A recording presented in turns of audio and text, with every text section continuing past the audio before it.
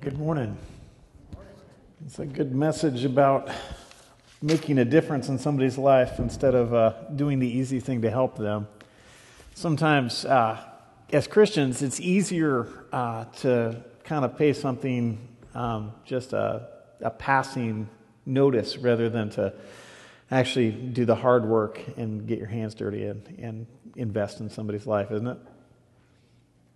I can't help but sense that God is doing something special in this congregation. I see it in Pastor Keith each week and Pastor Blake. I sure appreciate the work he's doing with our youth. And I just, we don't, sometimes in American culture we get confused. We think sometimes that we go to church to make the church bigger. And I think really the reason we go to church is to meet a big God and to respond to Him and to be changed through that encounter. And every week that I come, I sense God's presence here, and I sense God doing something amongst us. And I think He's getting us ready as we go out and we roll up our sleeves and we get our hands dirty to do something for Him. Now, it was about 11 and a half years ago that my wife came to me over at Maxwell Air Force Base with some balloons, and they were blue, and it said, "It's a boy" on them. And we were crying, and we had this disc, and it had pictures on it, and we opened up the pictures to see what our son would look like. And we had been waiting for a year for our adoption agency to give us a placement, and we were praying and waiting and hoping. And as the days got longer, we were told that Vietnam was closing its adoption program, and only a few more children would get a home and a placement in the United States. And we weren't even sure if we would be one of them. And so it was a great day. And it was Father's Day, even. So it was my best Father's Day ever to find out that I had a son who lived in another country and I wouldn't meet him for another year. As we waited for him to come home, we got one of those Build-A-Bear monkeys. And we got the voice boxes, and we each took a different voice box, and we read the 20 parts of the 23rd Psalm into the voice boxes, and we put them in the paws of the monkey, and we sent it, and we had to kind of do it undercover because we weren't supposed to send stuff, so we sent it like it was paperwork, so we shrink-wrapped it, and we made the monkey really, really flat, and we sent it through the mail, and they kind of said, "Don't do that again," but we'll let it slide. Inside the monkey it said, "The Lord is my shepherd, I shall not want. He makes me to lie down in green pastures. He leads me beside still waters. He restores my soul. He leads me in right paths for His name's sake. And even though I walk through the darkest valley, I fear no evil, for You are with me. Your rod and Your staff, they comfort me. You prepare a table before me in the presence of my enemies, and You anoint my head with oil. My cup overflows. Surely goodness and mercy shall follow me all the days of my life, and I will dwell in the house of the Lord my whole life long." And I used to think of Nate listening to this monkey at night, and he didn't have very many toys, just hitting that button over and over and over again, learning the sounds of the voices of his family and knowing that God had a home for him. Isn't that a picture of us waiting for God to bring us home? As we look for things to comfort us, and we look for the nearness of God with the hope that one day that introduction would be full and complete, and it wouldn't just be a picture of something far away. But for the next year, he moved out of the orphanage and into a foster home. The foster parents cared for him.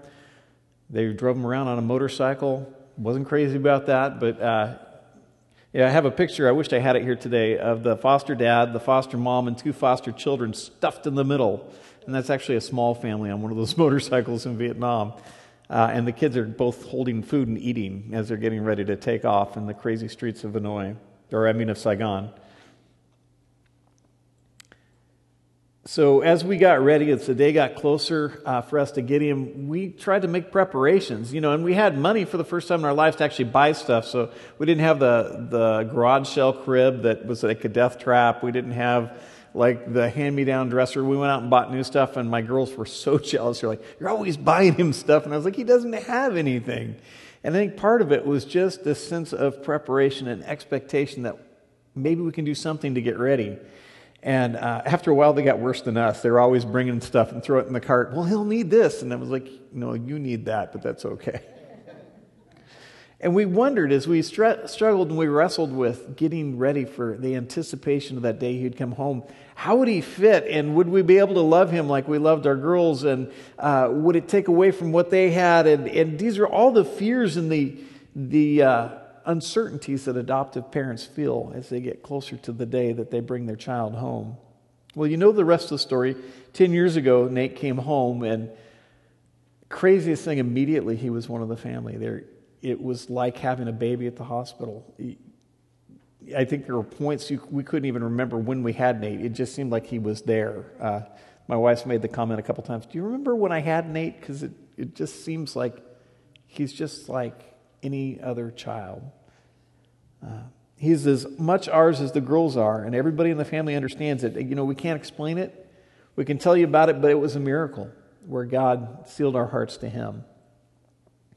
So he got a new mom, a new dad. He got 2 sisters, and he got a new name.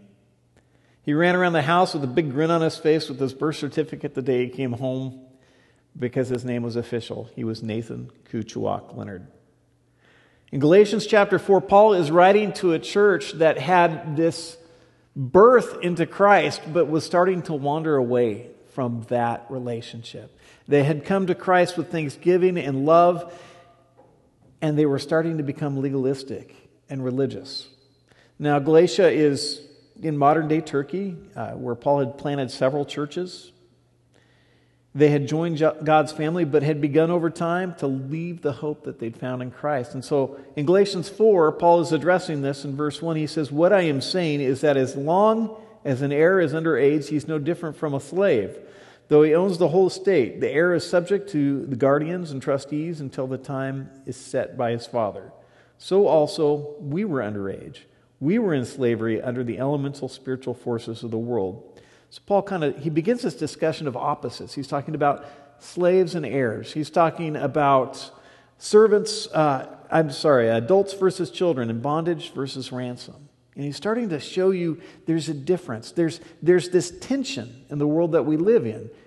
We still live in the same system as all the people that have not yet come to Christ.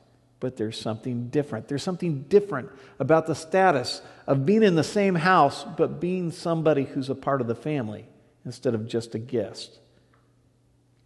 Our status has changed, but we still live in a world full of restrictions. The restrictions that Paul's talking about here, he calls the elemental forces of nature and of the world. And I think he's using this language to kind of paint a picture for people who had come out of paganism, people who would worship things like the stars. And he said, you see the world and the elements around you, and it wants to tell you you're like a cog. You're just a piece of the system that you're in. And he said, and it also gives a picture of the religion of the day, the religion of rules and laws, and all the parts and components that you've got to participate in to maybe please God. But in this case, it's a trap.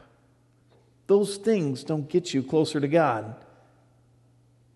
It's an allusion to the system of religion. Paul's speaking to religion from which they are saved, the paganism, and the religion that's trying to pull them away, the Judaizers, or the Jewish, the Christians who said they had to follow Jewish rules to please God as Christians. And Paul's saying, no, that's not what you need to do. You've been saved. You were not saved from paganism to become Jews. You were saved to have a relationship with God.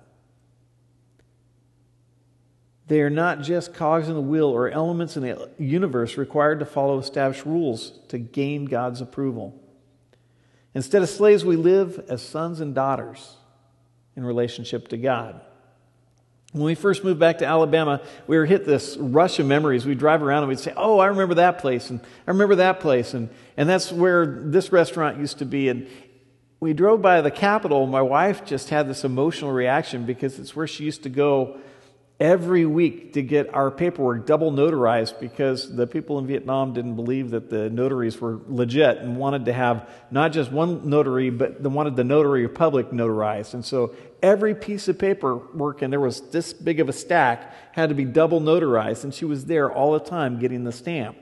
We had to have a home study and somebody come in and make sure we were good parents. We had to have medical checkups, and we had to have that notarized. We had to have our money looked at. We had to have our backgrounds checked. We had to have all these different checks done just to be approved to be parents. And we're like, well, we thought we were parents. Just to be approved to adopt a child. Paul tells us we're like slaves and children who are being cared by somebody else without him.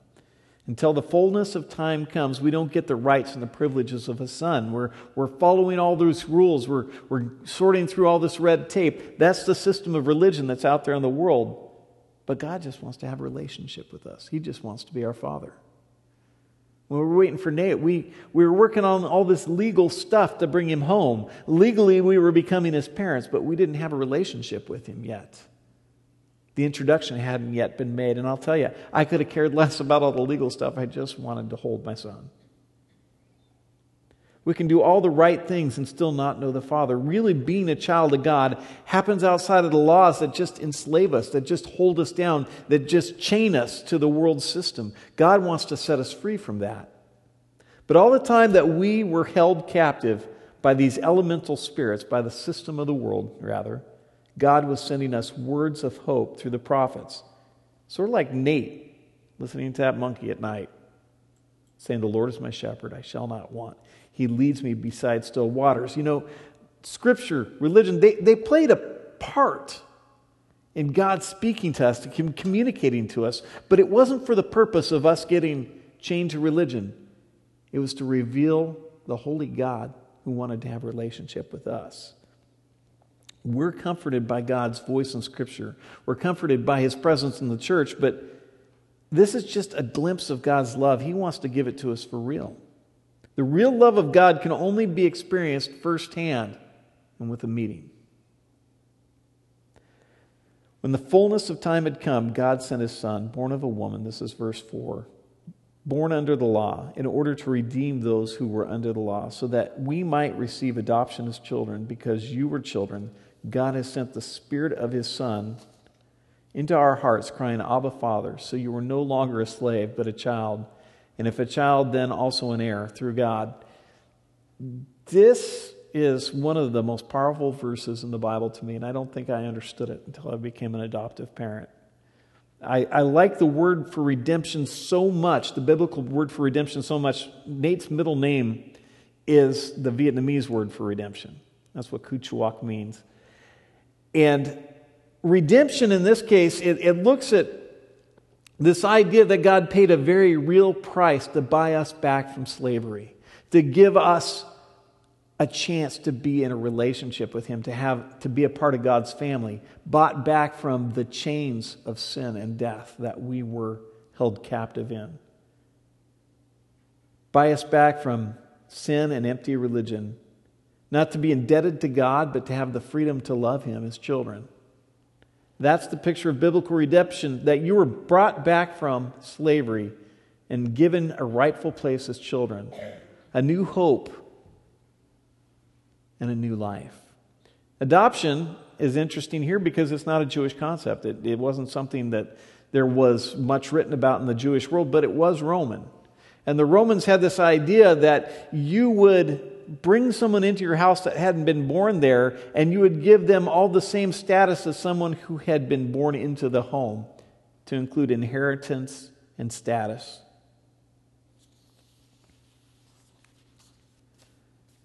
We experience a Father's love firsthand because He came to us and He bought us and He brought us to live in His home as if we were born to live there in the first place, with no difference than the children who'd been born biologically. We were redeemed to be adopted as God's children. When Nate was still in Vietnam, he was an orphan, but when the fullness of time had come, he became a son. He had foster parents that looked after him, but he didn't have the full rights because of the legal red tape and the tyranny of distance that kept us separated. It's a mystery that a child can be grafted in your family, just like any child born into that home. It's a quick and powerful bond that you can't explain, but you experience it, and it's immediate, and it's life-changing.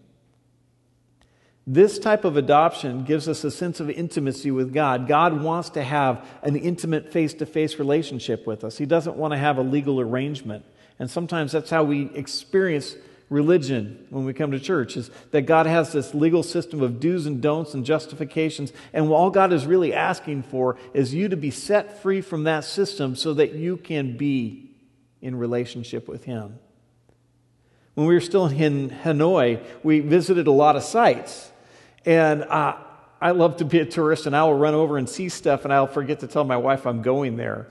And that'll get me in trouble from time to time. And Nate was in this carrier because he was just a little guy, and Val had him, and she wasn't quite as mobile, and I ran over to see something, and I hear this bah. My 2-year-old son, who'd been with us 3 days, who didn't speak a lick of English, used the Vietnamese word for dad to say, "Where are you going?" And it was one of the most wonderful things I've ever heard in my life. I didn't solicit that. He just felt like he was close enough to me to call me daddy. And that is the kind of thing that Paul talks about here, where he says we cry out, Abba, Father, using the Hebrew word for daddy, having the closeness to God and the privilege to call Him in a familiar sense. And sometimes we read this verse and we think, we're given this privilege to call God daddy, Abba, Father. But I think it's also God's privilege, if I might be so bold to make that guess, because I know it was my privilege to be called dad by my children. And I think it's something God wants, is to have that intimacy with us where we are close and we can call out to Him. Definitely a gift from God, not anything that we can do on our own. We come to God with a debt. We try to please Him. We try all this religious stuff that gets us nowhere. In fact, it seems to get us further away from God. Have you ever noticed that? That the more religious you try to be, the more do's and don'ts you try to follow, the more exacting you try to be with your perfection, the more you seem to fall short of relationship with God. God loves us despite our sin. And we have to accept that. We have to accept the fact that God stands there next to us even knowing the garbage that we do. God knows more about us than our spouses do, and He still loves us. That's pretty amazing, right? He hasn't made it hard for us to know Him. In fact, He's removed every obstacle that stood in the way between knowing us. I would suggest to you that it's at this point that we need to let go of the pretenses of our own ability to please God. We just can't do it. In fact, I think it's when we start to get in touch with the fact that we fall short that we start to get real with God. I know, when you bring an adopted kid home, is slide 7 up there? I know when you bring an adopted kid home, at least in Nate's case, he came home and he did everything perfect. He picked up, he didn't argue, he went to bed when he was supposed to, he didn't cause a lot of waves, which is really typical for a new adopted kid because they're afraid that maybe they'll have to go back. It's when they start to actually act up a little bit that you know that they're home. It's when the family gets real that you know that you love them. And he did not want me to show that slide today, so you can thank him. I asked him for his permission, and he said okay, because he understood. He got it. He understood what we were talking about today. But the reality is, it's not until we strip out the fact that we're not perfect before God that we can actually start to have that full relationship with Him, and He can start to sort through the garbage that's making us sin. You can't hide it from Him. He knows it's there. We have to be real with God, and then we'll truly be home. Verse 8 says, "Formerly, when you did not know God, you were enslaved to beings that by nature are not gods. Now, however, you have come to know God, or rather to be known by God. And how can you turn back again to the weak and beggarly elemental spirits? How can you want to be enslaved to them again? You're observing special days and months and seasons and years, and I'm afraid that my work for you may have been wasted." So the first thing this verse is telling us is that we can't go back to the old religious ways of do's and don'ts and forgetting about that God has set us free to be a part of His family. I think we've established that. And He's also looking back to their paganism, and He said, you used to be slaves to this system. Don't look backwards, look forwards. Keep your eyes focused on where God is taking you, not where you've been. Don't start adopting a bunch of extra rules and religious junk that you think is going to please God. And I'll tell you, I have a word for this. When we get really religious and we try to please God, I call it idolatry. Idolatry is anything that we worship and make more important than God because it gives us control over our eternity. And we have no control over our eternity. All we can do is respond to the offer God's given us. And by doing that, God sets us free from the law of sin and death. We begin to behave in a better way, in a more holy way, because we allow God to work in our lives. And as long as we try to hold on tight-fisted with control over our ability to perfect ourselves, we fall short and we actually sin more. We have to let God in to do the work. Essentially, all the law that we are still required to follow is summed up in love God and love others, which by some crazy coincidence is the mission of the church, right? Paul does give us some practical ways we can do that. He tells us to basically avoid idolatry and sexual immorality. But the reality is it keeps pointing back to this idea, and he does that in other parts of the New Testament. I'm just paraphrasing. We do that because we've been set free.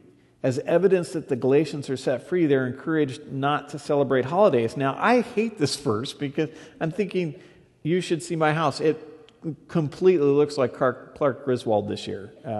We're having a wedding reception there, and I mean, I've got the twinkly lights and everything, and the power buttons going around and around and around and around.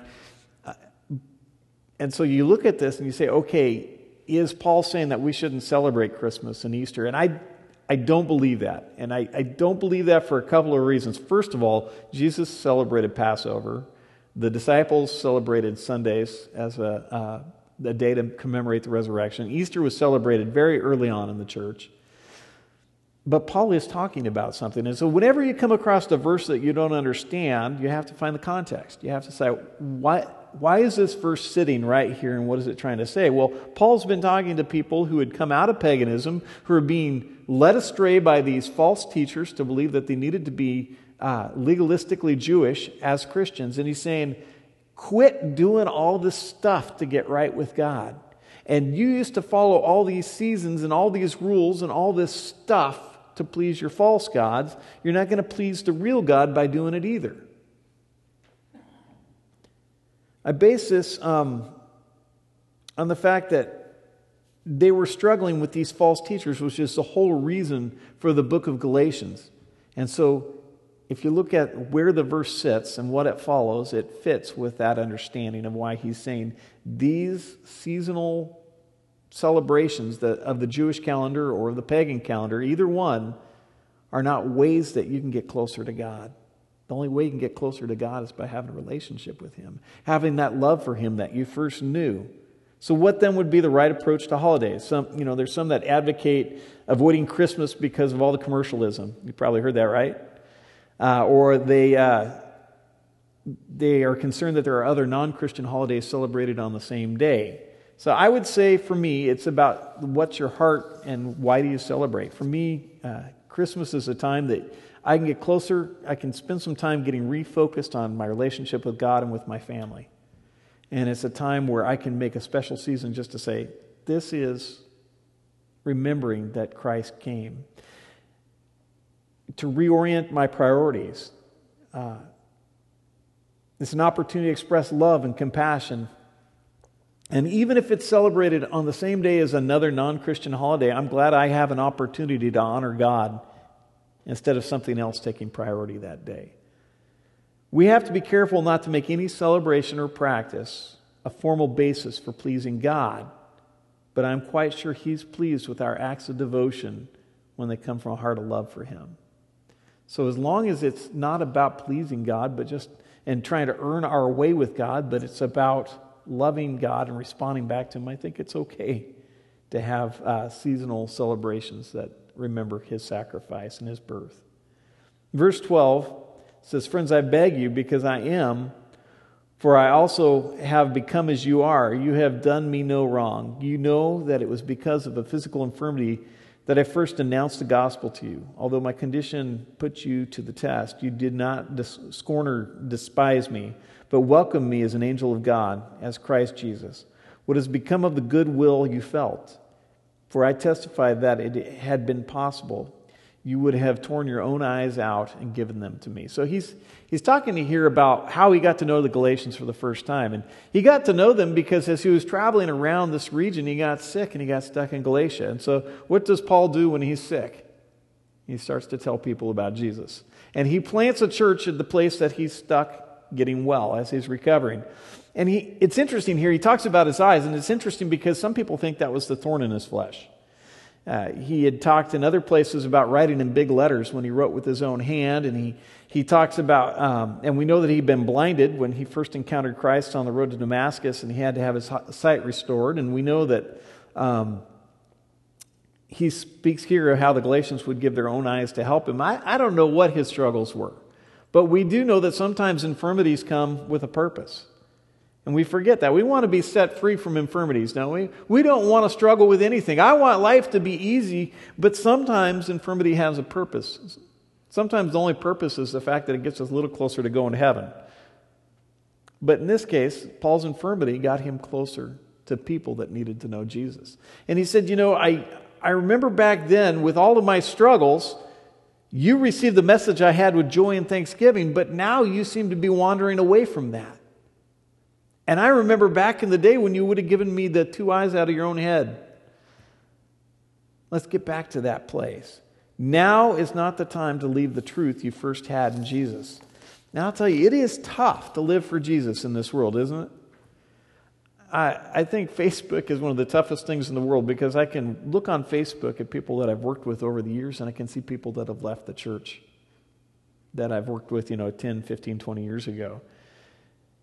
And it's tough as a pastor to see folks that you invested in and say, could I have done something differently? Did I miss the message with that person? But the reality is their relationship with God is their relationship with God. And we make the introduction with joy and thanksgiving, and it's our hope that people hold on to that for a lifetime. And I think that's what Paul's saying here is, I spent time investing in you. I saw things with great joy and thanksgiving. I don't want to see you lose that. Because I love you. He's pointing to the root of the problems in the church of Galatia. There's false teachers that are trying to lead them astray. And why would people come into a good, healthy church and teach bad religion? I think Paul tells us right here why they do it. Because legalism is a tool that false teachers use to get power in a church. If you got a lot of rules, if you got a lot of legalism, if you've got a lot of do's and don'ts, and you need more judges and false teachers to come in and help you sort through them. And if you're a master of legalism and a master of rules and a master of do's and don'ts, people need you to tell them right from wrong. And they begin to draw power from that, to siphon it off from the people. That's not what God meant for us to be. He meant for us to be set free from those confinements of religion to know Him. And by knowing Him, to be set free from the sin that entangles us. It serves the needs of a false teacher to make you dependent on their rules. And you can always spot a false teacher because their rules keep becoming stupider and stupider. I mean, you can just, it won't make sense to you. You'll be listening to it and you'll be thinking, are you making this up?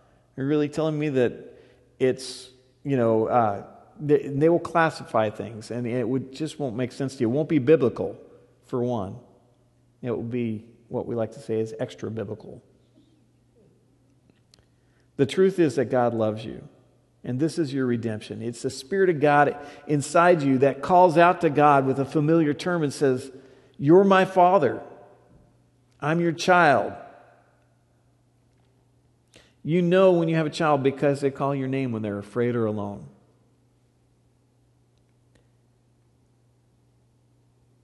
They say it, but it sounds more like "I love you" when they say your name than just a formal title.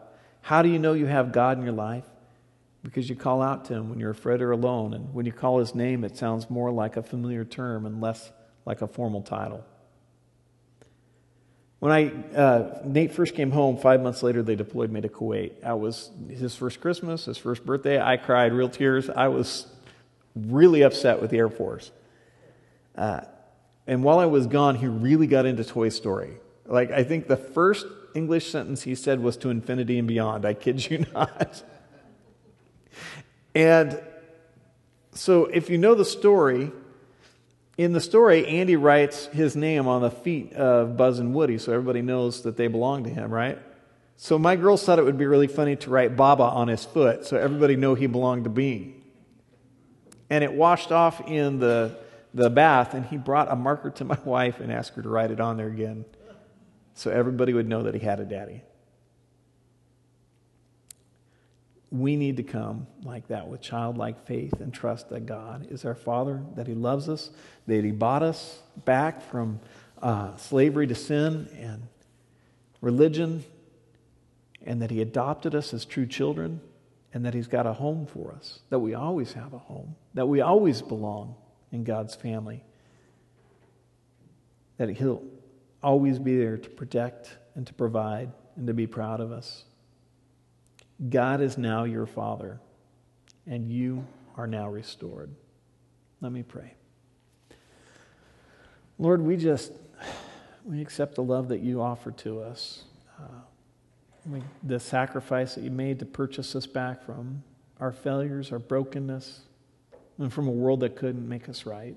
Help us not to get caught up with false religion or old ways, or distracted by the world around us, but help us to stay focused on a lifetime serving and honoring you, that we might one day sit at your table and see you face to face. And I pray these things in Jesus' name. Amen.